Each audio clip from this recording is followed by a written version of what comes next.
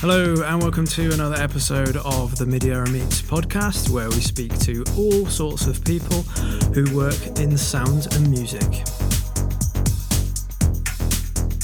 On the show this time, we've got Dave Clarke, who is one of the pioneering techno producers and DJs of the last 30 years.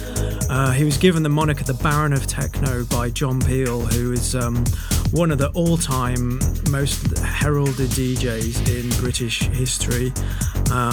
He's released seminal albums, he's released seminal tracks, remixes, all kinds of stuff, and his live shows and energy have to be seen to be believed. You can support the podcast in a few different ways if you like. You can donate. You can also just share it and like the podcast. That also really helps. A lot of other podcasts maybe have more than one person working on them. This one doesn't. It's just me from my bedroom. So any support is really, really appreciated. But that's enough of that. Let's get on with the show. And the first thing that I asked Dave was about his musical beginnings. Yeah, that's an interesting one because it starts in different ways. But music started for me through my father and my mother. Weirdly enough, my father was into technical stuff, so had record decks, reel-to-reel, spring reverb, disco lights. He used to cut reel-to-reel and edit it.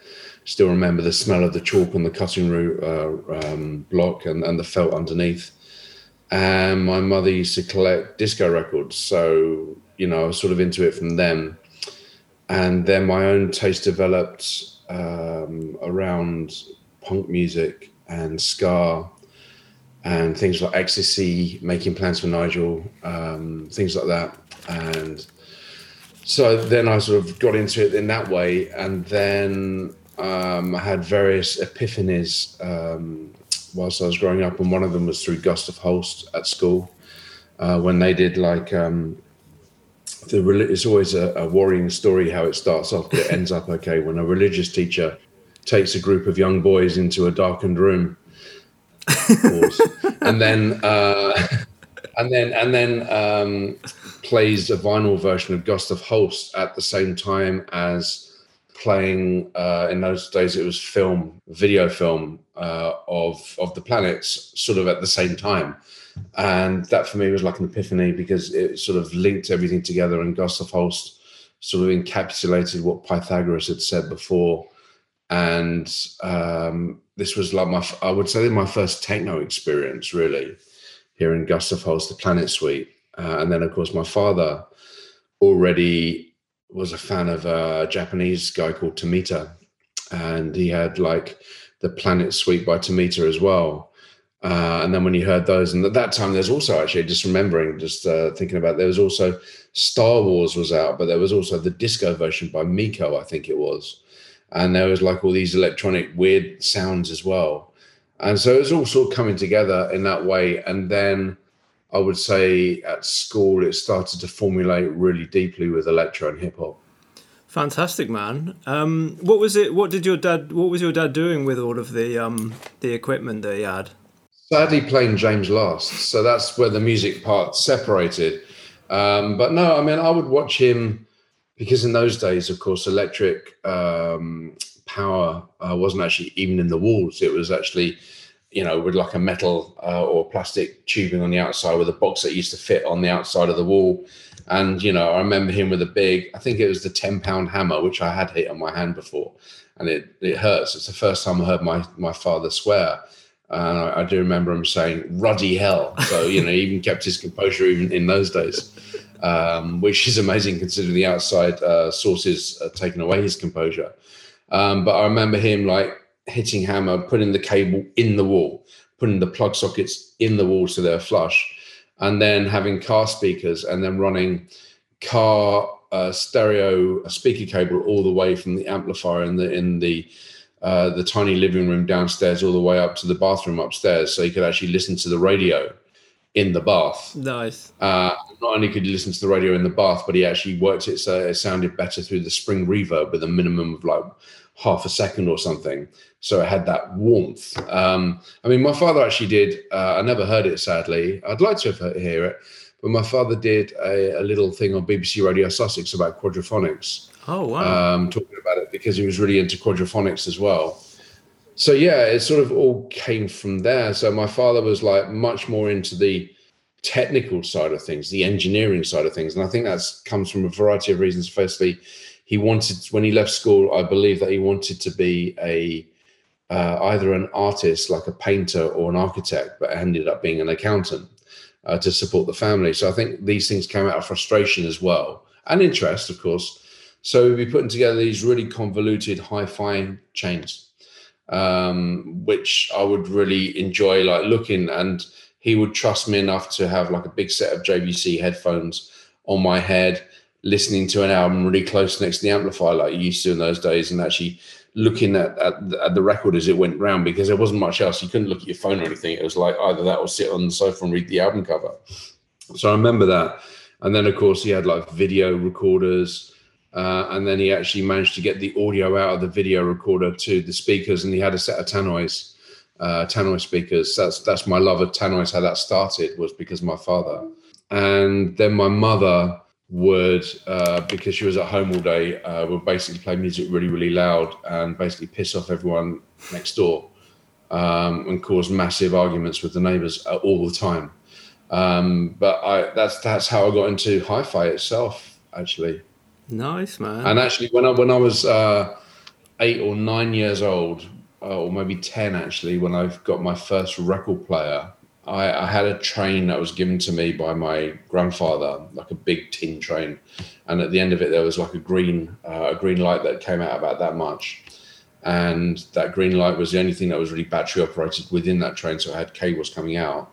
And I worked out if I took out that light and then put that light through the keyhole of my bedroom with blue tack, and then on the other side had the battery attached to the door with blue tack, every time I lit that light, no one could knock on the door, because I was using my mono tape recorder with a really cheap microphone recording the records and then pretending I was a DJ. Nice. Like a Red Means recording, sort of.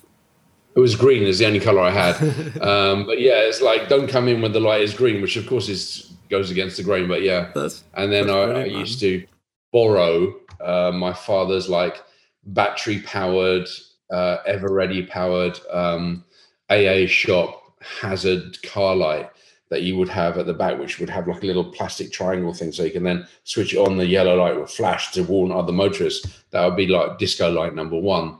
And I would go into the kitchen when my mother wasn't looking and steal all the tinfoil, and not put it as a hat, obviously, because I'm not that sort of conspiracy theorist.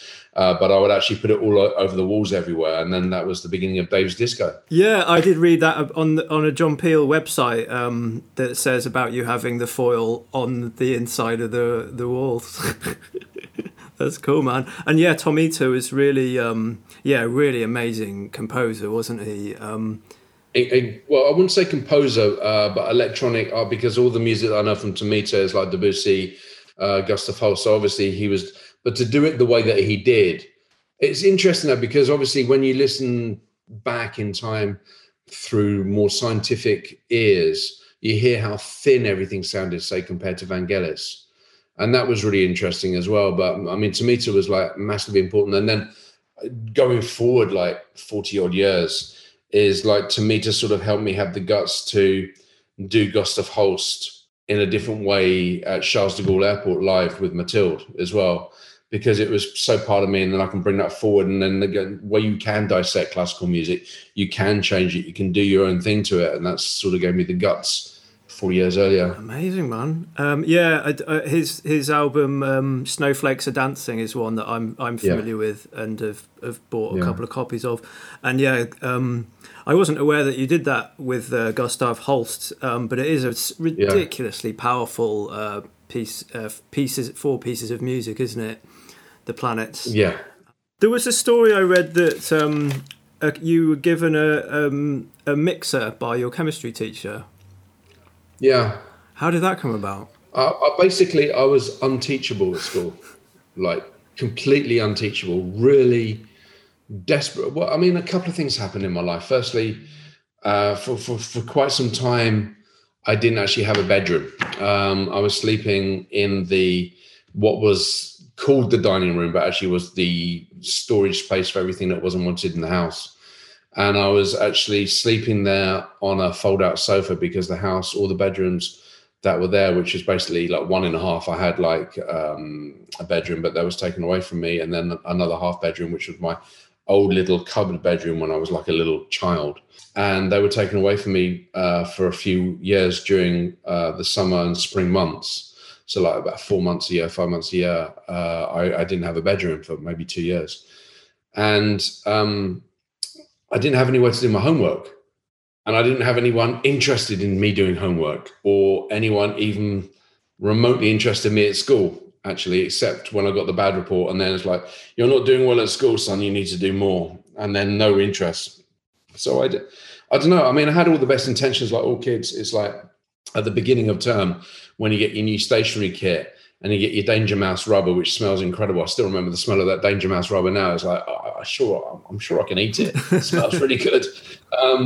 And, you know, you got your new Stablo Boss marker pen, and you got your new Sharp HB pencil, and you think, this is the I'm going to do shit. This is going to be, and, you know, 3 days later, you know, smoking cigarettes, emptying salt and vinegar into your school blazer so it doesn't make a racket, and then you can eat them softly at the back of the class. It'd already gone out the window. I just wasn't interested at all, gone, whatever. You know, in those days, we'd all wear fingerless gloves. You remember the fingerless gloves, like probably Robert Smith would wear? And we'd all think we'd go into school thinking, no, we don't smell like we're smoking cigarettes. Now, of course, you can smell anyone a mile away. Yeah, and these 20 meters away. These fingerless gloves basically smell like orange tar, you know, because you've just been smoking at the back of the number 5 and number 49 bus for like half an hour to get to school. And it's like, you stink like a fucking, you know. So basically the whole of my education had completely gone skew-whiff. It'd gone out the window, and I'd like get the cane and constantly be in trouble. And so I just was unteachable. I just wasn't interested. And when I was interested, I didn't have the environment to really do it any justice, right? So I couldn't really, you know, my family had broken up and everything was chaotic. So I didn't really have the environment. So I think the chemistry teacher took a little bit of pity on me. I don't know, but not in a horrible way. And actually over a summer holiday lent me a very basic Tandy Realistic battery-powered mixer. And then I started to work out how to use that without very speed, without any of that stuff. And then it was like really interesting. And then the different impedance, like it had a microphone channel, and what would it be like if I plugged in the phono into the microphone channel? I was like, oh wow, distortion, this is really interesting. So I learned a little bit, and then I had to get cables in those days, which anything was expensive if you had to spend any money on it if you didn't have it. So I managed to get some cables, and it was interesting. So that whole summer I had a mixer and learned a little bit about it.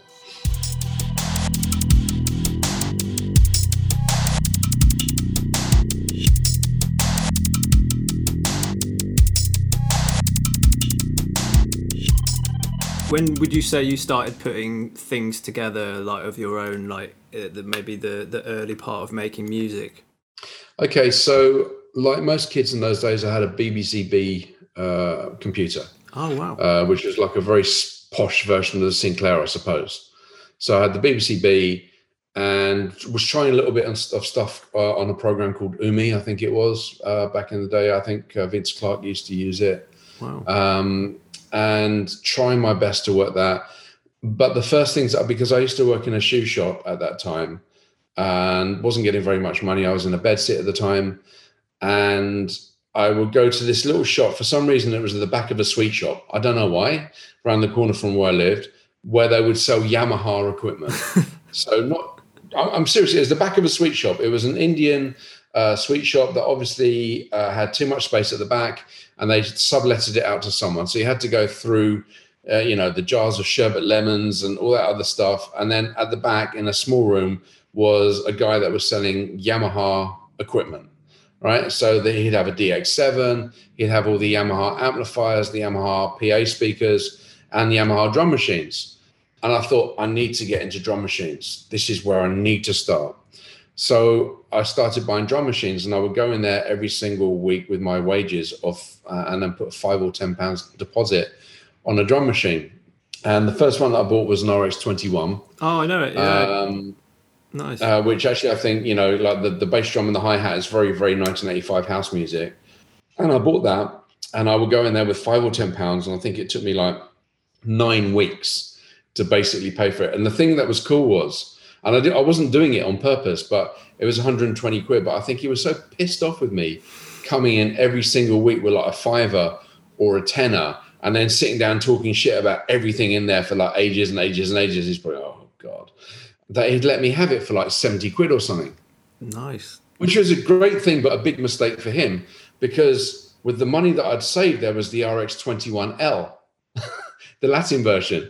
So I said, oh, thank you. And then 2 weeks or 3 weeks later, I said, I'd like to put some money on the deposit on the RX-21L as well now. And it's like, oh, fuck. And then, so I managed to get those 2 drum machines for like half the price, right? And then I discovered, like, because I was into hip hop, and then I discovered, like, I think Breaking Bells by Tila Rock Mantronics, that he actually, it's the first time I discovered quite blatantly that a preset had been used. And that was pattern, I think, number 55 or 56 on the 21L. And I was like, oh, okay, so people just use shit when it comes out of the machines. This is really, really interesting.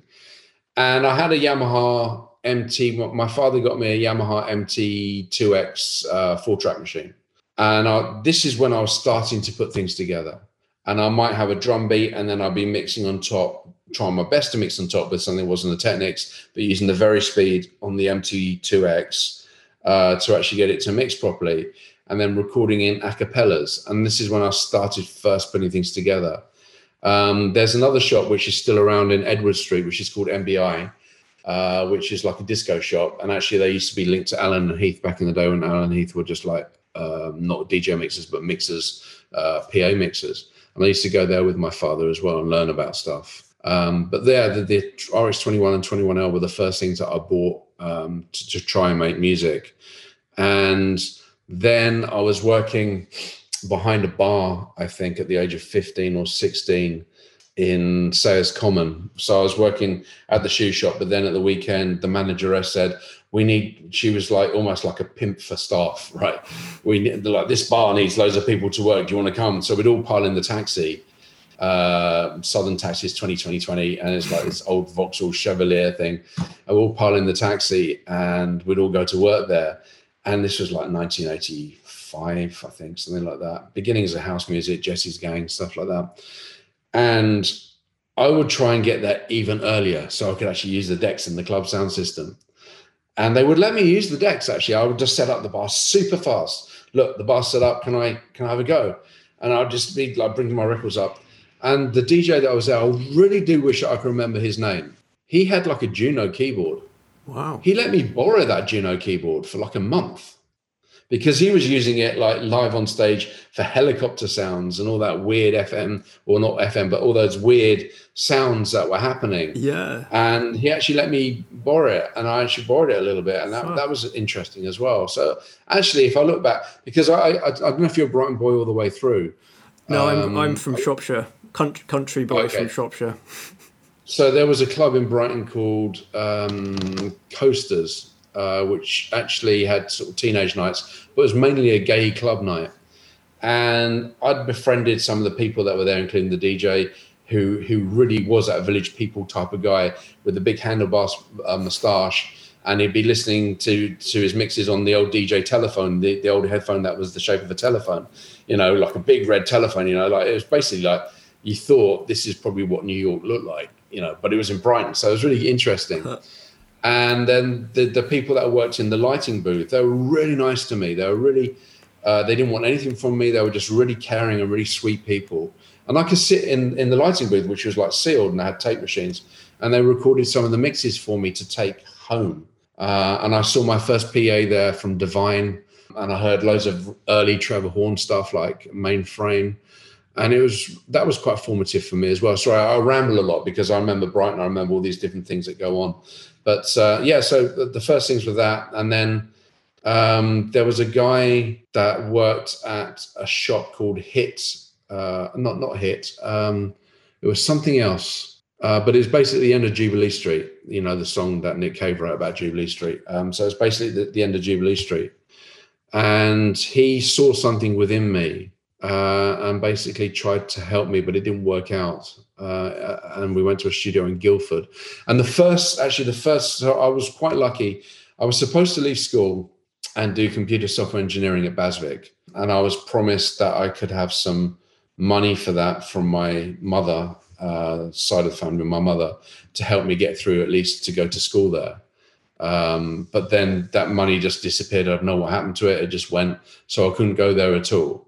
And so my father paid for me to go to a course at Sussex University for 10 days in the summer holiday. And the guy that was there, I believe his name was Nick Parks, I think, or no, Nick someone or other. And he was the producer behind Maury County. And I learned so much in those 10 days that I knew after those 10 days, this is where I have to be. Because the amount of excitement I got from working with machines and working with sounds and playing with sounds in a very rudimentary form with someone that could help me understand it a little bit better, because there was no internet, a few magazines around. So you really had to get knowledge from other people if you didn't have the equipment. And that really helped propel me to say, this is exactly what I want to do for the rest of my life. Excellent. No, yeah, absolutely. Please feel free to ramble. It's really fascinating to hear like the backstory behind what you do and where that stuff all came from. It's interesting with the RX drum machines that you mentioned. They because they had you could sort of record into them live, sort of overdub like MIDI notes onto them. Oh, I didn't know. Yeah, I think there is a step. They will step sequence, but you can just like have them running, and then you can play into them. Oh yeah. Because I had a grid, but you could actually just and it will quantize it. Yeah. Very, very hardcore quantizing, but yeah, it could quantize it. It was, yeah. I think I circuit bent one of those machines a few years ago, and I actually found an RX-21 for sale here like about 6 years ago, and I bought it just to remind me of where I started from. It was like €20. And I just polished it up. It doesn't work, but I just bought it to remind me of where I started from. Yeah, man, that's amazing. It's great to hear that there were people that saw something in you even in those early days and sort of helped you on your way to. Well, it's weird because like a school friend of mine, actually, I caught up with them about 4 or 5 years ago, and I've seen them on and off throughout my life, but I caught up with them about 4 or 5 years ago. Went for fish and chips at that Quadrophenia fish and chip shop, and he said to me, but I always knew you were so single-minded. I always knew that even when you were at school that this is what you were going to do. It's interesting when you hear that. Yeah, definitely sort of there was some sort of fire inside you taking you somewhere. It's also interesting you mentioned about presets. I do remember speaking to Mylar Melodies a few episodes ago now about presets and about there's an LFO track which is like the opening part of their track is just purely a preset off a synth, and he was talking about his like shock/horror that this seminal artist had literally just like used a preset. But the way you can look at it is no one else had used it before, and they saw something that no one else did, and probably everyone else that's used that preset is like kicking themselves because they didn't see it at the time as well. You know, if everyone used the same preset or 3 people, then it's a bit sad. But if one person uses it and then makes a mega hit out of it, then it's like you're really only jealous because you didn't see it yourself. Right. Exactly, and there was for some reason there's a Roland dance module that's coming to mind. I don't know if you ever saw that piece of kit, and it was basically like loads of sampled loops inside a rack-mounted unit, right. And it was like pure Wild West days of like they've literally just sampled loads of classic drum loops and put them into a hardware unit, and it's put Roland dance module on it. Would that have been like the JV 2080 or 5080? I think it's called the dance module. It's one of those really odd sort of... I normally stayed away from shit like that. Black boxes. It's like the moment anyone says dance module, like, no, leave it alone. Don't want that. It's like the moment you get a promo through in your emails and it says Big in Ibiza right now with Pete Tong, you just know you don't want to go anywhere near it. So it's that sort of thing. Like if I saw dance module, it's like, well, nah. because my experience of everything that comes from dance music is the most successful tracks find shit that wasn't anything to do with dance music in the first place, right? And did something with it which it wasn't supposed to do, and that's why it worked. Yeah, definitely. It is a weird one. That it's one of those oddball pieces of equipment. I spoke on a couple of episodes ago. I spoke to CJ Bolland, who worked at the R&S studios for a long time, and he first of all said to say hi to you because he said that you used to go to the R&S studios now and again. Yeah, he picked me up. I remember CJ really, really well, because at one point he did pick me up and drive me in his Vauxhall, or they call it a different Opel over there, I think, or something. Vauxhall Calibra or something like that. And he said to me, like in almost, like, he hates me for this because I remember it all the time and I always tell the story. In almost Jeremy Clarkson voice, he picked me up and was like, "This is the most aerodynamic car in the world." And I was like, cool, but it's a fucking Vauxhall, man. He was really sweet. Yeah, I went over to R&S in 1990 on the back of my track on XL recordings, which they licensed. And I worked with a guy in the studio called Marcus Salon, who I occasionally still see when I go to Ghent. He was like behind Outlander with Vamp and other things like that as well. Oh, wow, yeah. And he helped me through the R&S studios. Amazing, yeah. Really sort of... was that as hardcore? Was that your release on XL? Was that hardcore? So I released Hardcore on XL, and then R&S licensed both the first Hardcore 12 and the second one. And then with the second one, Renat actually invited me over to R&S in 1990. I seem to remember I think the second time I went was when John Major had lost. And, or maybe, I think John Major had lost, and all of a sudden it was starting to break away from conservative England. It started to have a little bit of a future, and things seemed to be a little bit brighter. And so I think it was about 1990 that I went there. And then I came up with the idea of doing Directional Force. And actually I did like a whole speech on MIDI technology at the beginning. And I was inspired by things like Hercules, 7 Ways to Jack, and the voice changing. And it's the first time in reality I saw many pieces of equipment, but the first time in reality I could speak through something and have a pitch shifter because I hadn't eventide. I was like, MIDI technology, a way to create. And I was like, oh my God, this sounds brilliant. I'm using this. And then it's the first time I saw a Roland 808 drum machine. First time I saw many things, including sandwiches, which actually involved not Mother's Pride bread, but lots of different kinds of meat and lots of different kinds of bread. So it was like a big European opening experience for me. Amazing. Yeah, he did run down the studio, what it was like at R&S, and it just seemed like this incredible place of... Just in his front room, and the mixing desk was like facing the kitchen. Was it? That's brilliant, man. Yeah, you did have a few like early monikers. There's Directional Force, Pig City, Fly By Wire, Hardcore. When did you have your Magnetic North label? When was that roughly? I think about 1992. About 92, Magnetic North started it. Yeah. And yeah, what was the ethos? What was the idea behind setting up your own label? A couple of things. Firstly, I got some advances, I think, from R&S, so I bought myself a JD800 keyboard, and then I just felt really creative with it, but I still wasn't sure who I was as an artist, so I came up with lots of different monikers like Graphite, Fly By Wire, which Fly By Wire I named after my dog's pedigree, Carl August van Hasselen.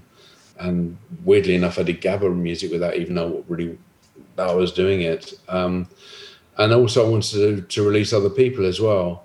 But whilst it was technically sort of my label when it came to ideas about releasing music and who to release, because I had no money and because I had no sort of business background in that way, it wasn't my label from a business perspective. So I had the freedom to sort of sign, say, I think this should be signed, that should be signed, this should be signed. But when it came to running the label, I wasn't running on a day-to-day level. It was just more, I suppose I was sort of like more A&R, actually, even though the idea wasn't from them. So I see. I guess nowadays they would probably say you curated the label, maybe? Yes, I curated, indeed. I was a curator. Yeah.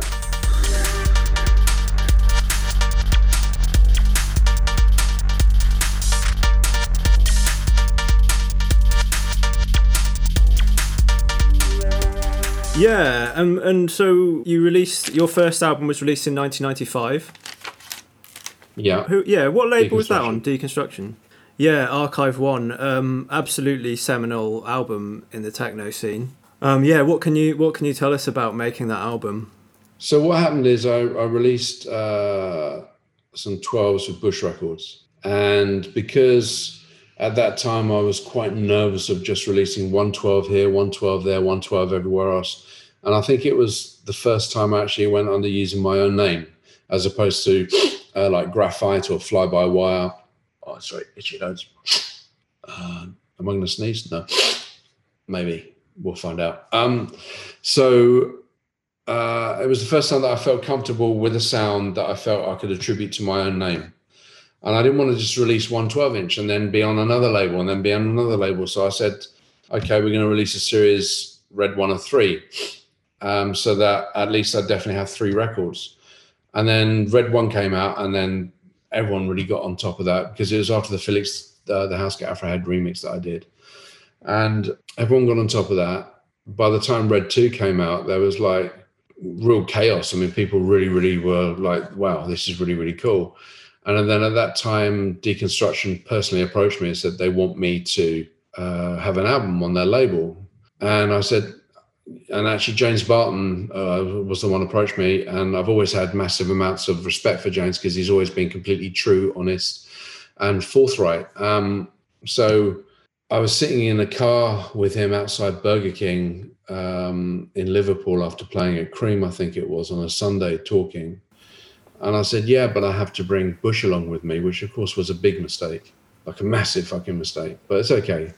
And then why was it a mistake? He was like, you can read about it in my book, or you can actually look about it in other interviews, but it's quite well documented now. But it was like a humongous mistake. I mean, it was stupid. And to all fairness, I was warned against this by many other people. But because I seem to have like a stupid loyalty thing within me where I like to be loyal, I basically fucked myself with this loyalty in this particular situation. So I have to take the responsibility myself. Many people were telling me, you shouldn't do this. I mean, seriously, it was almost common knowledge. And again, it's before the internet. But I did, and went to Deconstruction with Bush. Yeah, then released the album, had a blast working with James Barton. Felt really, really at peace working with him. He really, really understood what I was trying to do. They never tried to change my sound. They gave me free creative freedom. And yeah, I mean, it was actually a really enjoyable time working with James and Deconstruction. There was a journalist at the time called Ben Wilmot, who basically slagged me off for signing to Deconstruction, saying that I was now commercial. But I hadn't changed my sound at all. And at that time, Decon wanted me, I think they were trying to sign Kylie Minogue at the time. I think they wanted me to produce Kylie. And if you look at it in many ways, I mean, a lot of artists that come from the underground do go on to produce mainstream pop acts. Yeah, definitely. And sometimes there's actually nothing wrong with pop, you know. We all like pop music from time to time. There's nothing wrong with it. But it wasn't something that I particularly felt comfortable or wanted to do. And actually that would repeat itself when I went to Skint as well, where they would ask me to work with Kylie as well. And it was something I just didn't feel comfortable with doing, so I didn't do it. And therefore I really resented what Ben Wilmot had said in, I think, Melody Maker or Enemy, that I was commercial and selling out because I went to Deconstruction. Because Deconstruction did not say to me, you must do this with your music, you must do that. They just let me free. They let me do everything that I wanted to do. When it came to the remixes, I gave Surgeon his very, very first remix. And Surgeon delivered exactly what I hoped he'd deliver, which was something as hard as fucking nails. And no one at Deconstruction went, oh, that's a bit tart. Not sure about that. They just went with it. They just said, yeah, sure, no problem. So I had carte blanche with James with regards to artistic trust. And I could get people on board that I wanted to get on board, you know. And so I really resented what Ben Wilmot had done. It was very typical, almost like the cancer of dance music press at that time, is push people down all the time. Yeah, I mean, does that sort of thing drive you on when you get that sort of criticism, or when you got that sort of criticism? I think criticism is sometimes necessary. No one is above criticism. And if it's well-meant criticism, you can learn from that and you can change. If it's criticism through jealousy or just through snidiness, then no, that's not good for anyone. But if it's true, well-meant criticism by saying, hey, you should check yourself, then that's good. So criticism in itself isn't a bad thing. But at that particular time in the dance music press, it was like very trendy to sort of claim that you're really, really underground without actually checking out what the music was contained. So they would say, well, you're not underground because you're releasing on a major record label. And then the same week, they'd write up on Left Field, say, this is a great album, which it was, but this is a great album. And so they wouldn't even be consistent with their view. Mm-hmm. And because I used to be a journalist, and I'm actually going back to that now, I'm starting to write for Sound on Sound. Oh, cool. But because I used to be a journalist, it was like a double-edged sword. It was like, I used to write for ID Magazine. I used to write for Mixmag. I used to write for Generator Magazine. And then, I'll be far more in advance of writing stuff than, say, someone like Ben Wilmot. And then you got Ben Wilmot, like, obviously having a complete go at you. And it's funny, I haven't said Ben Wilmot so many times in probably 25 years, but I'm just at that point when I'm explaining things to you, and I was like, what a cunt. Seriously. I mean, like, what a complete, utter twat. You don't even review stuff on time, and then you only review stuff after other people have reviewed it, and now you're having a go at me. It's like, so that stuff really annoyed, because I was actually not only the artist, but I also had the undercurrent. I knew what was going on. The undercurrent with some of the journalists as well. So yeah, I can completely understand that, man. I can understand your point of view there. Yeah, especially coming from journalism yourself, you can see that perspective. Perhaps the guy just didn't really have a good perspective, or like maybe, yeah. Well, if you look at Archive 1, if you still have it, the one that opens out, he's the only person that's listed and then has his name with a black line through it. Really? Wow. Am I right in thinking that Rankin, the photographer Rankin, did the artwork for that? No, he didn't do the artwork. So what happened was, I came up with the idea of the seal and what I wanted in there. And I think from memory, the person that did the artwork was maybe someone called Mark Furman, who actually then turned it into reality. And then Rankin was a photographer who did the photos. And I remember Rankin deeply, because for about 2 days afterwards, I had a corona around my eye because he used ring flash. Every single time that I saw like a bright light for like 2 days, it was like looking through a 20-year-old 50mm 8-blade Leica lens. There was a constant corona around bright light. And I was like, fucking, will this ever go away? Yeah, it's like burnt into your retina. Yeah. But he did great photos. And I was actually, when I was in his studio, I kept asking him loads and loads of questions about what he was doing and why he was doing it, because I was still fascinated by cameras from my father, and he was using a Hasselblad, and he had like a Polaroid back on there, and it's like he was showing me the picture. It was actually a fun guy to work with. Yeah, and he's massive. It was one of the names that jumped out to me looking through your Discogs was, wow, I know that guy from God Everywhere. But that's also the beauty about deconstruction, is like James would come. I didn't know who Rankin was at that time, because my head was firmly in music. And James said, I've got this great photographer for you. So, he really understood every angle. So, I was really sad when James left deconstruction. Like, really sad. Well, I can see why you admired him, to be honest. You talked about him being honest and forthright. Yeah. And I think that those are two qualities that you have. You're very I think you're very honest, and you're very principled, or you appear to be, to me, from my interpretation. And so I can see why you really appreciate people who are honest and forthright, because perhaps in the music industry there is a bit of sheen and a bit of gloss, and like you said about undercurrents, there is a sort of fakeness to some. Maybe not just in the music industry, in the world in general. So I can see why you you sort of connected with that guy. Yeah. You talked about remixes, some of the remixes that you've done there. You mentioned the Felix the Housecat one, the early one. But yeah, I mean, I could rattle off a list of huge remixes that you've done, or artists that you've remixed for, including John Fox, The Chemical Brothers, Depeche Mode. You also remixed Fat Planet by Left Field as well. Yeah.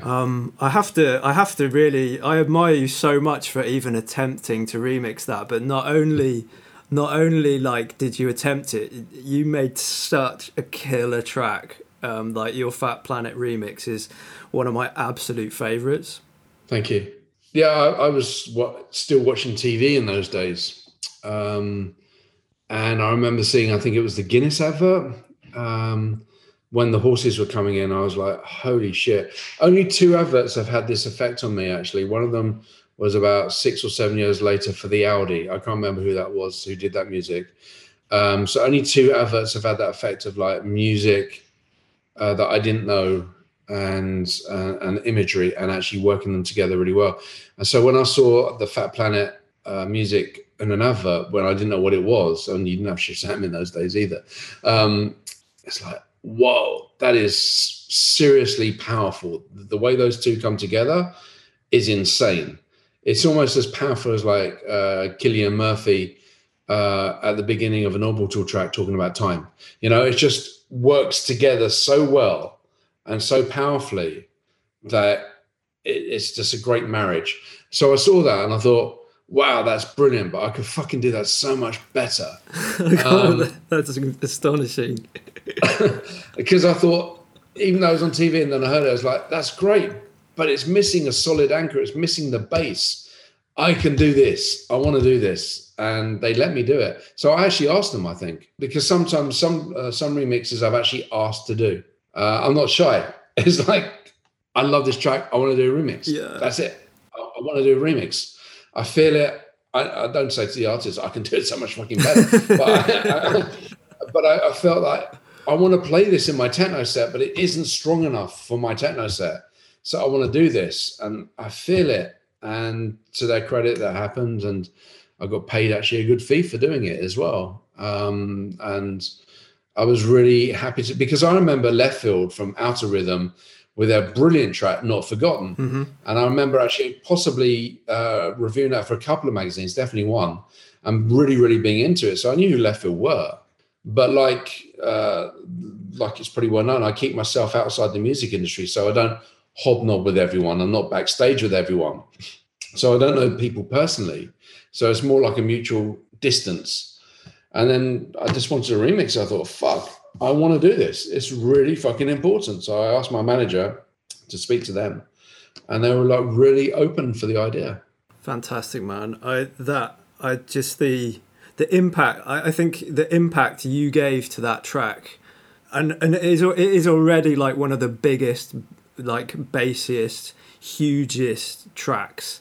Like I remember seeing Left Field live in about 2000, and like hearing that played live. They had a live drummer, and it was nuts. But yeah, you more than did that justice, man. Seriously. They also invited me to play at one of their gigs, I think, when they did a tour. I think it was either Manchester or Liverpool. I think it was Manchester. And they just treated me with so much respect, you know, from being picked up at the airport to everything was just done. And then I saw the show, I was like, fucking hell, I've got to come on after that. All of a sudden, it's like, I can do this track so much better, blah, blah, blah, blah, blah, blah, blah. And then I see them live, it's like, oh, I've got to come on after this, do I? Okay, that's going to be fun. Because live, they were fantastic.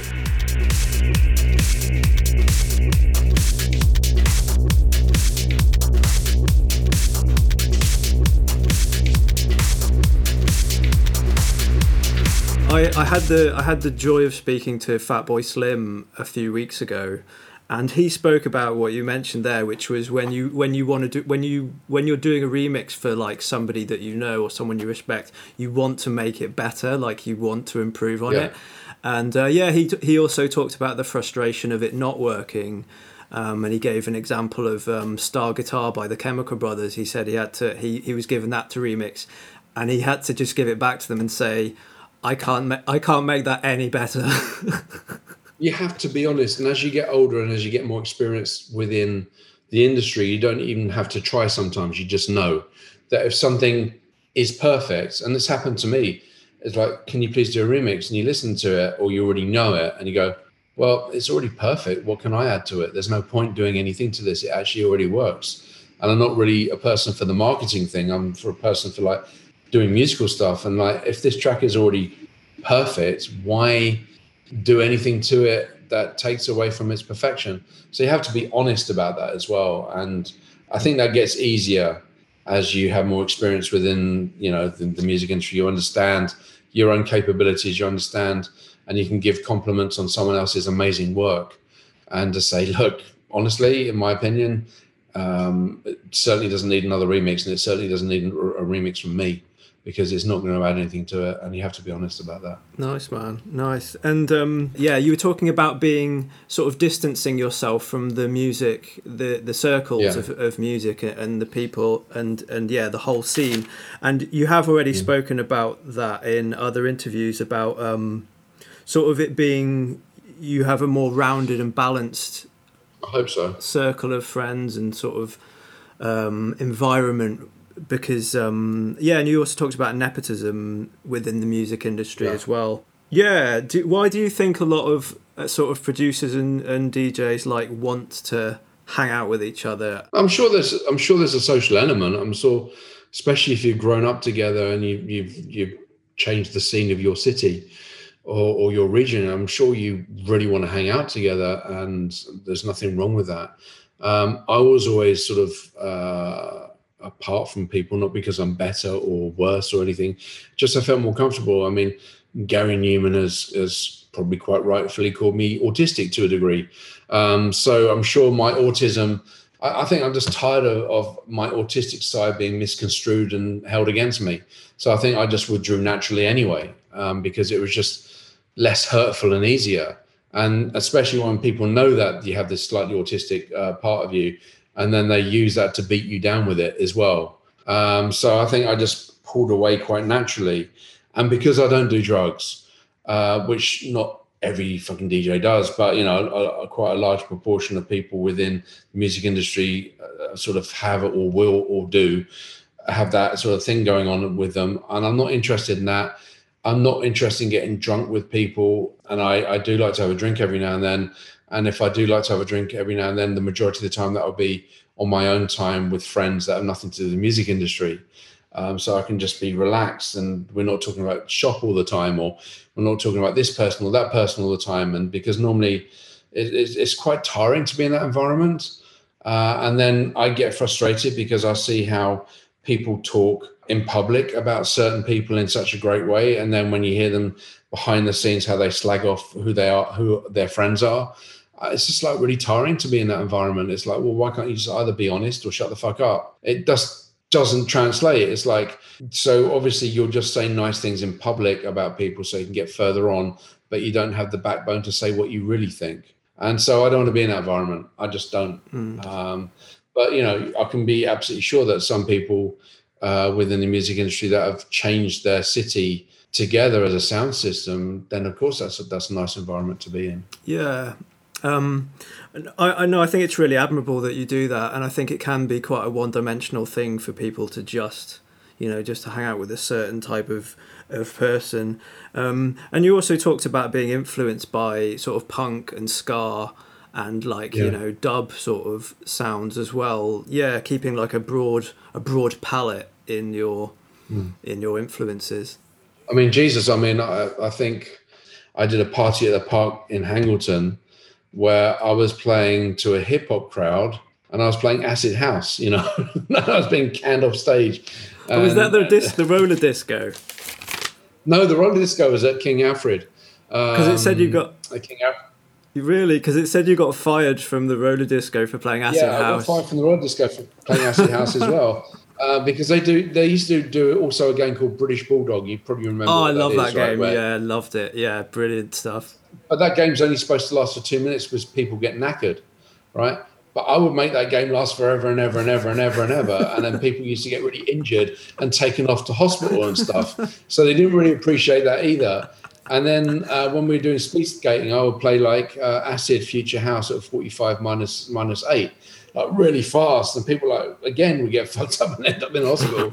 And then I took down a 2000 watt Argon, which I hired from MBI, a strobe light, and I had a smoke machine. And people ended up taking their skates off and dancing. And then it was like, Dave, this really isn't working. We're going to have to say goodbye. And it's like, oh shit, okay. Nice. I can't think of a better backdrop to a game of British Bulldog than Acid House. Played really fast. Yeah, you released World Service. I haven't actually got the date of that. Where, was that late? Was that 98, 99? When was that released? World Service. I think that 2001. I have got the date. Yeah, it's 2001. Yeah, and I know for a lot of people in the techno world, it was just one of those timeless double mixing. I think it was released around now, actually. You just reminded me to do a Facebook 25. Is it 25? 20 years. Was 2001? 20 years, yeah, shit. 20 years, yeah. Man, I have to thank you so much. I mean, for not only for all the music, but for my group of friends and for myself personally, World Service was just the most inspirational mix of ever. Thank you. It really was. It was. I was trying to think about this. It wasn't like a religious thing, but it was like a ritual to listen to the World Service. So there was 2 CDs, wasn't there? There was the techno mix and the electro mix. How did that come together? How did that mix come together? At that time, React were a very, very famous label for doing very many different things. And because I was sort of a troubadour, I wasn't generally invited into the auspices of such esteemed company to do stuff. My manager at that particular moment, Paul Benny, was quite well connected and a good communicator. And he spoke with, I think, James, and I think they went for it. They weren't sure. It wasn't like, oh yeah, we really believe in you. They weren't sure at the beginning, and it was like all a little bit like tentative and not sure. And then they fully committed. Then I came up with the idea of having the magnetic cover and stuff like that.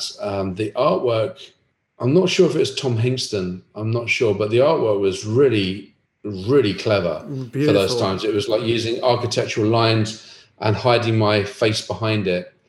And because from Southside, I never really felt comfortable about being on the front cover in a way. So that's why in Southside you have the back of my head, which James Barton was like really funny. He's like, fucking hell, you look like Tyson with the back of your head. It's like really funny. Like there were like massive posters at the back of my head at Victoria Station. So I was never really that comfortable about really having my face at the forefront. I think the saying is you have a face for radio. So they had my face in there very, very behind, which I was really happy with. And I think they wanted more from me. And then we all came up with the idea of like doing a double CD, because I can mix techno and electro together. Of course I can. I've been doing it for years. But it just felt more sense to do the two separately, and did that. And then it sold over 120,000 copies. So, but it wasn't easy to get there. They weren't sort of like initially welcome me, like knocking on my doors like, Dave, we really want to do a compilation with you. But then when I ended up working with them, I really enjoyed it. There was a one, because in those days you had to get licenses in the old fashioned way. So you'd have a proposed, it's not like putting a mix together and shoving it on SoundCloud now. You'd have to like think about the tracks you're going to put together, right? And then you have track choice A, choice B, and choice C, right? And then you send off your choice A's. And then sometimes record labels were really quick, and you got that. It's like tick A, tick. It took like 2 or 3 months to get the licensing together before you could put the mix together, right? Wow. It's really different now. You have to think about these things in the time. So these are the tracks I really want. And luckily, because I used to get music way in advance, the music that I got licenses for wasn't still sort of released, or because tracks took 3 to 4 months to come out anyway. So we worked really, really hard. I was working with someone called Claude France Dubois, and she was like brilliant. So we'd constantly be emailing it just sort of okay then, and going backwards and forwards of a list. And then, right, we have a list, it's good to go. The mix, you can do this mix now, right? And that was like, great. Finally, you can do it after 3 months of Claude-France Dubois working really hard getting the license clearings. And then, so you have to get the vinyl together, put it together, and then I did it in one go. You have to do it in one go. Otherwise, it's like, what's the fucking point, right? There's no fucking point. It's like, do it in one go, no edits, boom.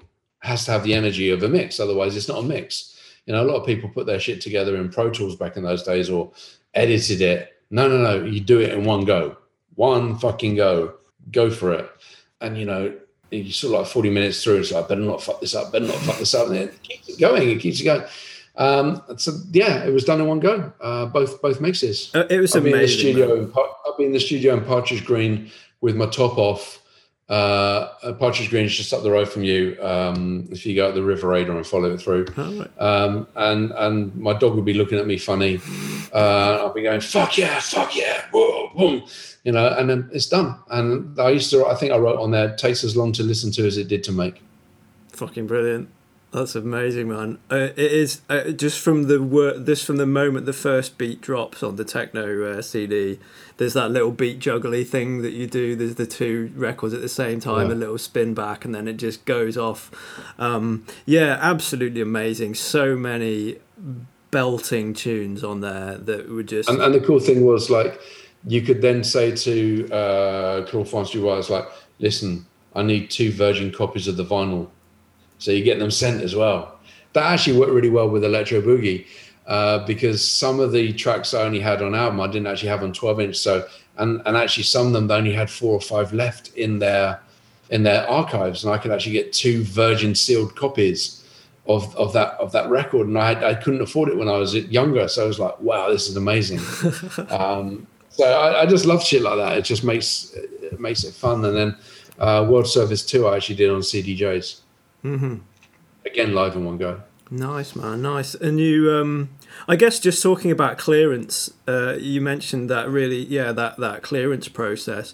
The one track that sort of stands out in terms of getting it cleared, and just in terms of being really forward thinking and out there, is Idiotech on the Electro mix. You can't imagine the dances that I did when I got the email back saying that they're given permission. Because I got it sent to me as a white label. And I mean, I've loved Radiohead for ages. I was playing a festival, I think, with in Belgium, maybe 1996. And I was actually on stage right watching Radiohead play in Sou'wester yellow weatherproofs because it was pissing down with rain, with Alanis Morissette on my left. Wow. Watching them. So I was like a massive fan of Radiohead, and sometimes I still am, I mean, it doesn't mean they're good or bad. I mean, you go in and out of people's musical careers and you follow it, and I still can't remember some of the tracks, even though I like them. It's a really interesting thing about Radiohead. But Idiotech, when it came out, it was like, wow. And when I got it on a 12-inch, and it was like so well pressed that I used to play it in my sets, and it was like, I need to have this on here because obviously with the Saga radio show, I think people understand my musical things are really, really wide. I could easily do a set on radio about 80s funk or 80s hip hop or 90s hip hop. I can do that, but that's too easy. Or 80s house, I could do that, but it's too easy. I want to do large type of music. So with Radiohead having Idiotech on there, it sort of gave a little tick to my inner, I like music from different genres as well. And I can incorporate it, and I will. It was the same with Richio Sakamoto with End of Europe and stuff like that. I could bring that in there without it being strange to me, but other people going, what's that about? And for me, it was just a natural thing to do. And I was like doing lots of things like this at the Arches in Glasgow, where I'd be booked to do 2 sets. And the second set, I'll play electro in a much, much smaller room. And I would just go really like this all over the place. And having Idiotech licensed was, and also Underground Resistance as well, because obviously, they don't license at that time to anyone. Radiohead didn't license to anyone. And to have underground resistance, and that it just, to me, it made perfect sense, and I felt really privileged.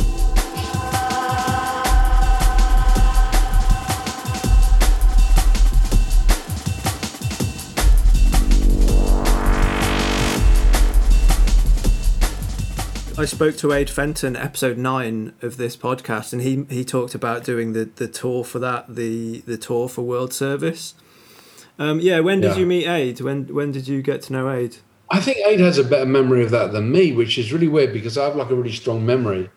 It probably would have been Birmingham, I'm sure. Probably would have been Atomic Jam. But yeah, I actually, until I heard the podcast before, because I did a little bit of research before we were doing this, before I actually forgot that I did a World Service tour and that Abe was on it, which really flummoxed me because I was like, wow, I have a really good memory, except I don't. And I didn't remember that. And then I remembered it. So I think I met Aid in Birmingham, I think.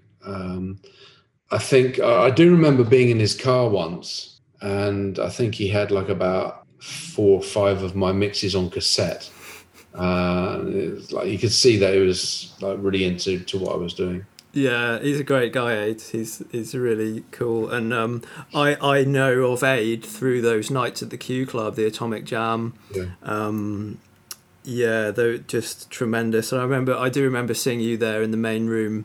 I've still got the ticket stub somewhere from that night. I don't think I've ever seen so much energy in a room, and it was all emanating from you and what you were doing. You were physically putting your energy into that DJ set. Some DJs are very sort of stagnant in the way that they're performing, but yeah, it was so high energy.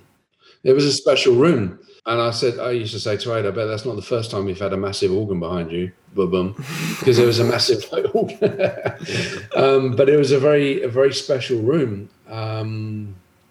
really, because I played in Birmingham, obviously for House of God, and that had its own energy, and then Atomic Jam had its own energy, and actually the two energies were very different but very similar. It's really hard to explain. And Atomic Jam, that whole venue was like a Roman Colosseum, where people would see people fight to the death. It felt like a really intense environment. It felt incredible to be there and to play there. I can never fucking find the place though, because it was the days before GPS, and every fucking road in Birmingham is called Queensway. I could never find the fucking place. And then I'd always find it by accident because I'd always see the fire station. I think, oh, I'm close. And then I'd end up in the jewelry quarter or somewhere because I'd be on the fucking ring road or something. It was impossible to find for ages. I just couldn't find the fucking place. You have to remember before GPS is take a left, take a right. It was like, look at a fucking map, take it into your mind and drive there. Never found it. It was always painful. I know what you mean, man. I even lived in Birmingham myself, and I remember being in the city centre and going, oh shit, we're by the Q Club. Like, not even realising like where the fuck it was. It was just in some... Exactly. Did I even just imagine this place? But yeah, it was like a labyrinth, wasn't it? There was just corridors, and the rooms were all like... There was the big main room, but then there was other rooms, and you could spend 45 minutes trying to find the breaks room or, find the third room, because it's just... There's carnage everywhere. There's people, like you say, people fighting to the death, people sort of half dead on the floor. It was amazing. No, it was a really special with Jez and Danny. I don't know. And sometimes I used to sit in the, when you used to go in, there used to be the box where people used to pay for their tickets or show their tickets. And sometimes I used to get there early when I had found the place, right? And I'd sit in the front because there wasn't really a backstage at Atomic Jam. So I'd just sit in the booth, the ticket booth at the front. And I would just for fun pretend I was working there. And I'd take the tickets off people and they go, do you know when Dave's on? I was like, no, sorry, mate. And they didn't know it was me. And I loved that. I always found that really, really funny. And I used to do that in a club in Munich called Ultrashow when it was at the airport. And I used to stand on the door. And what time is Dave playing? I was like, don't know. And it's just things you do in the old days. Maybe if so they take it off. Maybe if they saw the back of your head, they'd recognise you. There you go. I didn't think about that. But yeah, that was funny. I used to sit there and just take tickets off people, and that was hilarious. That's brilliant, man. That's brilliant. Yeah, and you released Devil's Advocate, your second album, 2003. Yeah. Yeah, again, another belter. That was on Brighton Skint's label, wasn't it? Yeah. So I managed to find my freedom from Bush, because for ages I've been doing loads of remixes to get an artistic output from making music, because I was effectively on strike. And then I managed to get freedom from Bush, and then, cut a long story short, a few labels were interested, but I signed to Skint because it made sense, because obviously Damien used to work in Rounder Records in Brighton. I don't know how long you've been there, but I think Rounder Records left about 7 years ago in the lanes. And he used to work there, and so did other people. I knew them from the Brighton scene, even though it wasn't part of the Brighton scene in many ways. And it felt right to sign to Skint, being a Brighton label, because they were interested, they were approachable, they were passionate. Again, it was a label that had insane commerciality with obviously Fatboy Slim. But at the same time, I did my Midfield General remix, and that went down really, really well. So I felt like it was a good place to go. So we actually had a signing. They said, "Where do you want to do the signing party?" I went, "I need to do it at the Greyhound course." So we went to the Greyhound course, which I hadn't been to since I was a kid, right? We did the signing party there, and I haven't been to the Greyhound. I mean, I'm not into Greyhound racing at all. I'm not into betting at all, but we did the signing party there, and actually that was fun. I wanted it to be really Brighton, like a real Brighton experience, like signing the record deal at the Greyhound course. For me, it made sense, and so we did that, and that was fun. I even did a little party at Horatio's on the Palace Pier with them as well, and I was DJing, I think, and I actually did a little stint on Palace Pier Radio for fun when I was younger. So that was funny too.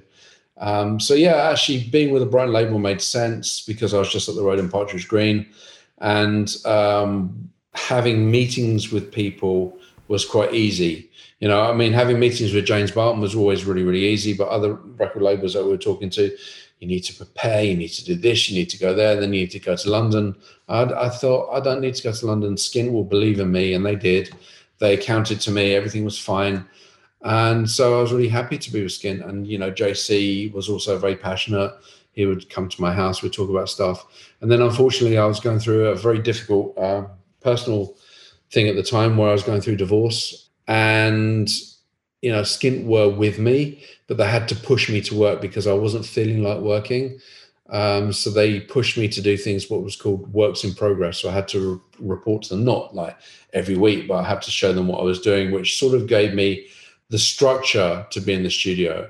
And then I was all alone on my birthday, and I then came up with the background track for She's in Parties. What was the name on that? And actually, ironically, that track was originally going to be for Tiga, for him to do vocals. Oh, wow. Because his birthday's around the same time. I thought it'd be a fun thing to do, but it didn't work out. And then I changed everything, moved everything around, and worked with Chicks on Speed, and then it really, really worked out. But I was basically all alone, feeling really fucking sad, and I thought, I'm going to do a really good track, try my best, and that's how that came out. Nice, man. Nice. I love that album. Really, it was probably the first actual techno album that I bought, I think, was that Devil's Advocate. Okay. Yeah, loved it, and it's been great to sort of go back to it and listen back to it, and yeah, really like slams from the first track onwards. Amazing work. And yeah, hopefully I'm going to speak to Damien in a few weeks. Who he was Midfield General, who you did the remix of Coat Noise that you mentioned earlier on, which again is I meant to bring it up when we were talking about World Service, but just one of the most standout tracks on that mix, just absolutely slamming. Can you remember, I mean, this is like really nerdy and possibly fairly pointless, but do you remember how you like processed the synth on that track? Because when it hits in, it's so vibey. Well, that's the whole point, is when the beat hits. Yeah. Fucking hell, that kills. I've always multi-layered everything from bass drums to synths, like layer upon layer upon layer upon layer, timing the layers so that they make sense with phase and frequency. A lot of the sounds I think came from the JV 2080 actually. Because there's like a sizzle. There's like a sizzle to that. That's definitely wasn't plugins. At that time, everything was going through a Yamaha O2R desk. Oh, nice! I know that desk. And then coming out through. So like all the effects I'll be using will be through the Eventide Orville or the Lexicon 960L or the Lexicon 91 or the 81, and all the processing at that time was coming through Focusrite Blue compressor. Nice, man. Yeah, you've talked about your love. You said you're inspired by dynamics. I quite like that idea. You said that in an interview. And yeah, big fan of compression. Yeah, absolutely. Yeah, man. I mean, there are other interviews with you where you've detailed your setup and your processing. So there's probably not much need to go in that direction. However, I do love all that stuff as well.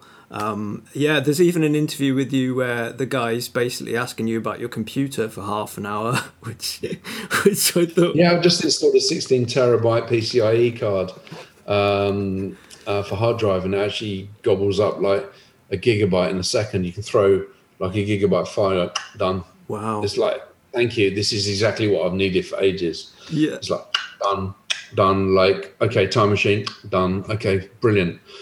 You don't have to wait for that bottleneck anymore, and having capacity inside the machine is amazing. But it was a bit of an arse ache because you have to do loads of weird things with the permissions with the T2 chip. But actually, they've just released a new version of the proprietary software, which actually does away with all of that. So that's quite interesting too. Nice. Yeah, I mean, it seems even in the Future Music, you're breaking down a track in Future Music, and you have a monitor of the 8 cores on your PC as well, which I've got 56 now. 56 cores. Nice, man. That's pretty good. That's a pretty decent amount. Oh yeah, did you know very recently there's a company that are talking about using GPUs to do audio processing? Have you heard about that? Well, they use it for actually mining for bloody Bitcoin, don't they? They used to be like a little hack you could actually do to use the VRAM, like about 10 years ago off your GPU for audio. But I don't need to hijack any GPUs for my... With 56 cores. It's fine. But apparently, I'm running a 6K monitor right now on the GPU, and I'm going to get another sort of like 4K to have at least 2. So I'd rather leave my GPU to handle my GPU.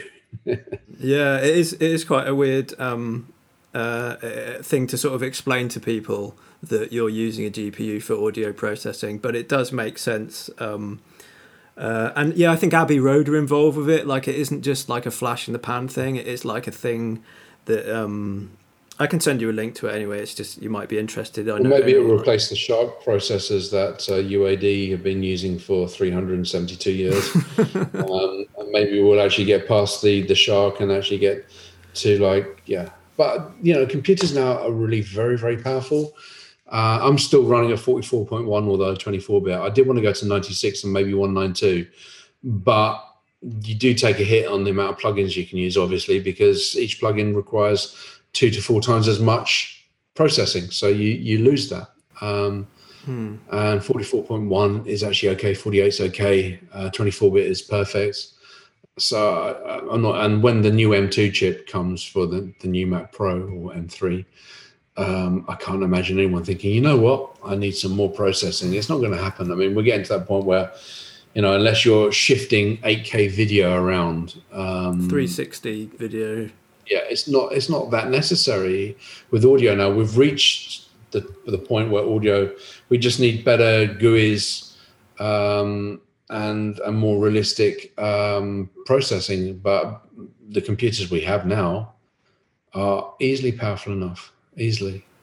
Yeah, and what do you produce in? What do you use to make music? I use Logic, which I really, really adore. I think it's fantastic. And I use Wavelab, Steinberg Wavelab for mastering. Nice. Finishing off the 2-track, and I use that. But Logic is absolutely, it's so clean, so clear, so easy, and wonderful to use. Excellent. Yeah, you also talked about the love of digital EQs in comparison to digital the EQs are like, I think digital compression is still an effect. It's not a reality, although some do it really well, like Eventide's Omnipressor. Some of the Chandler stuff is quite cool.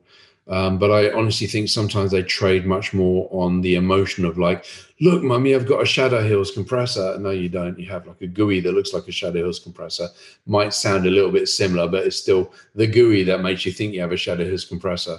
And stick it into Coco, put another one into Coco, and then see which one you can tell is which. And then you might not go, oh, I'm working on the Shadow Hills. It's not. But when it comes to EQ and when it comes to effects, I'm really a big fan of In the Box. I used to have a Brightcast D, and I have a digital In the Box version of that. And it's fantastic because it's so MIDIable. You can do so much to it with automation now, which you could never dream about. And the EQs, EQ inside the box. I do have an analog EQ when it goes to 2-track, but EQ inside the box, it works well for me. I don't see any need for anything else. I think the characteristics of EQ are a lot easier than the characteristics of compression for having it as a plugin.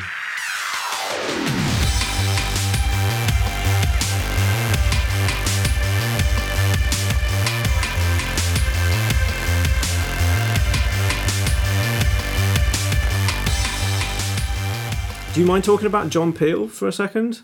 No, sure. Yeah, because obviously I know he gave you the moniker that everyone, I assume, refers to you with. An amazing man. He did list your album in the top 20 of all time. Oh, wow. As well. I didn't know that. Yeah. I haven't written down which one it is, but do you... I didn't know that at all. What was it like? Because you did a few live sessions for him, didn't you? Yeah, I mean, John, every time I do an interview, I'll always start off with, without John, I wouldn't be sitting here talking to you. You wouldn't even know who the fuck I am. It's that simple. So John really gave me the keys to my car to drive my career, because, I wasn't getting support. I had support from Colin Dale, I had support from Colin Favor. But when it came to being on the nation's radio, there wasn't any support until John came along. And then after John came along, of course, everyone sort of wants to flow on John's coattails a little bit. And so then you get the John bump, when other DJs that are sort of cool in the station would pick up on it because John had. But John, he really was very, very supportive. I got my first big royalty check because of John, because PRS kept denying that my tracks had been played on Radio 1.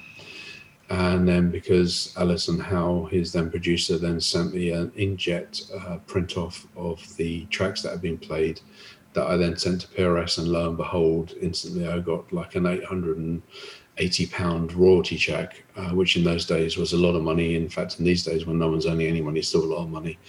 And I got 880 or 800, at least £800 royalty check. And then they kept an eye on it closer, and I kept getting royalty checks from John playing it. And I just reinvest that money straight back into the studio and kept buying stuff. So at many different levels, John helped my career go further forward by bringing people's attention to me. But also by every time you played a record on Radio 1, you got like £80. And play my record 10 times in like a quarter, and it's like, wow, 800 fucking pounds, and that's a synthesizer, or that's a mixing desk, or that's something significant where I can build my career from the other angle. And so I kept investing it back in there, and then I played a few live things for him as well, and of course DJ for him. And he was also working directly with someone called Scott Peering, who also sadly passed away. And these people were really the old guard, but the old guard of passion, not the old guard of power, but the old guard of passion, where, they played music because they loved it. They didn't play it because some hipster plugger had come up to them saying, look, if you play this, you're going to get loads of extra plays on loads of extra people listening to your radio show, and you're going to build the numbers up this way, I can assure you. And then talking about the figures 2 or 3 weeks later, well, that track didn't go down so well, so that plugger's... No, they would, if you put a Kit Kat in the post with your record joke, they would play your record, you know, because they did. And and I like to naturally, not chosen, but I naturally follow that course of, you go out and you find music to play on the radio. You go out and you listen to music to play on the radio. You play the music because you like it, because you love it, because you feel something for it, not because a hipster plugger will come in there and say, this is what you should be playing, because you're so far away from what actually is really happening on music, not going on radio, reading out a press release about the music, just letting the music talk for itself. And John was great, and I learned a lot from John without realizing, of course, you know, like listening to him on the radio late at night. And there was a north-south divide, which you've successfully bridged. Well done. But there was a north-south divide where, you know, we would listen to the music in the South without realizing it was the music from the South. And if anyone went way in any of their lyrics, like, oh, fucking, that's a bit ferret, that's a bit northern, not going to go for that, that's a bit scary, because it was different in those days. And then with John, you'd hear northern groups and you'd go, oh, I can relate to that. I understand that. This is good. And then, you know, because I have a saying, it's like, New Order is like Pet Shop Boys for northern people. Pet Shop Boys is like New Order for southern people. That's what it always felt like. And John didn't care about any of that shit. He'd be like Gawky Psychotic Monkey, The Fall, The Passions. Happy Hardcore. Yeah, The Passions, and then music. And so he just did it for the music. And when you listen to that as a consumer on radio, and you see his uncomfortable presence on top of the pops and enjoy that he's shifting around because he knows that this is a shit environment, and you know that he's sort of snidely taking the piss, but no one realizes it perhaps fully enough, and you love that. I mean, I remember when he was on daytime radio and he was just basically breaking the rules of daytime radio. You can just imagine that the radio head of Radio 1 was probably, oh God, no, this is a really bad decision. And I just love that anti-authoritative, but with good meaning, not anti-authoritative just to be reactionary, like childish, but anti-authority just because authority is wrong and there is passion and there's great music that should be. And he always supported the underdog, always supported the underdog. So many people's careers had careers because of John Peel. And the world is still a richer place in the English music scene because of John. I don't see any heir apparent to John in two ways. I don't see any heir apparent physically being there, and also I don't see any possibility of that even being given space anymore. I mean, BBC Radio 6, I really enjoy listening to it, but by fuck, it hurts me when they play dance music during the day. It's wrong. It doesn't fit. But it's still the best radio station that I know, that I listen to in the world. But, you know, and John Peel being on that would have been perfect, but there isn't any John Peel anymore. So, yeah, it's such a sad day when he passed. I remember that so well. Well, the thing that was really upsetting for me as well is that John had come down to see me when I was playing, I think, for Marianne Hobbs at the Concord 2 for a radio thing. Came down with his wife as well, and they were talking to me backstage. I just started divorce and everything, and we were talking. And then he went on holiday. He wasn't sure about going on holiday. And he went on holiday, and it was actually after, of course, he deserves a holiday, and there's no blame here, but, you know, my ex-wife apparently told him that, yeah, you should go on holiday. And then he fucking dies when he's on holiday, and it's really sad. I was actually offered John Peel's job at Radio 1. Really? By a producer called Wendy Pilmer. Fuck. I'm going to be writing a book at some point, so a lot of this stuff will come out.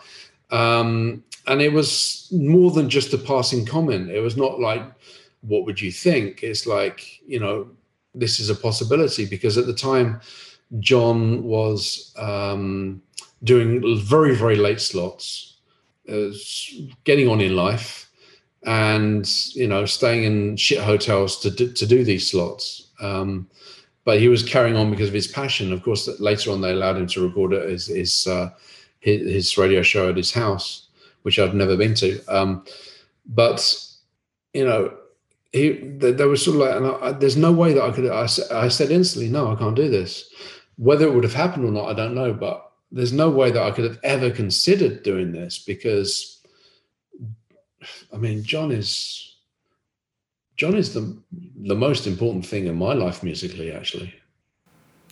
I can completely understand that, yeah.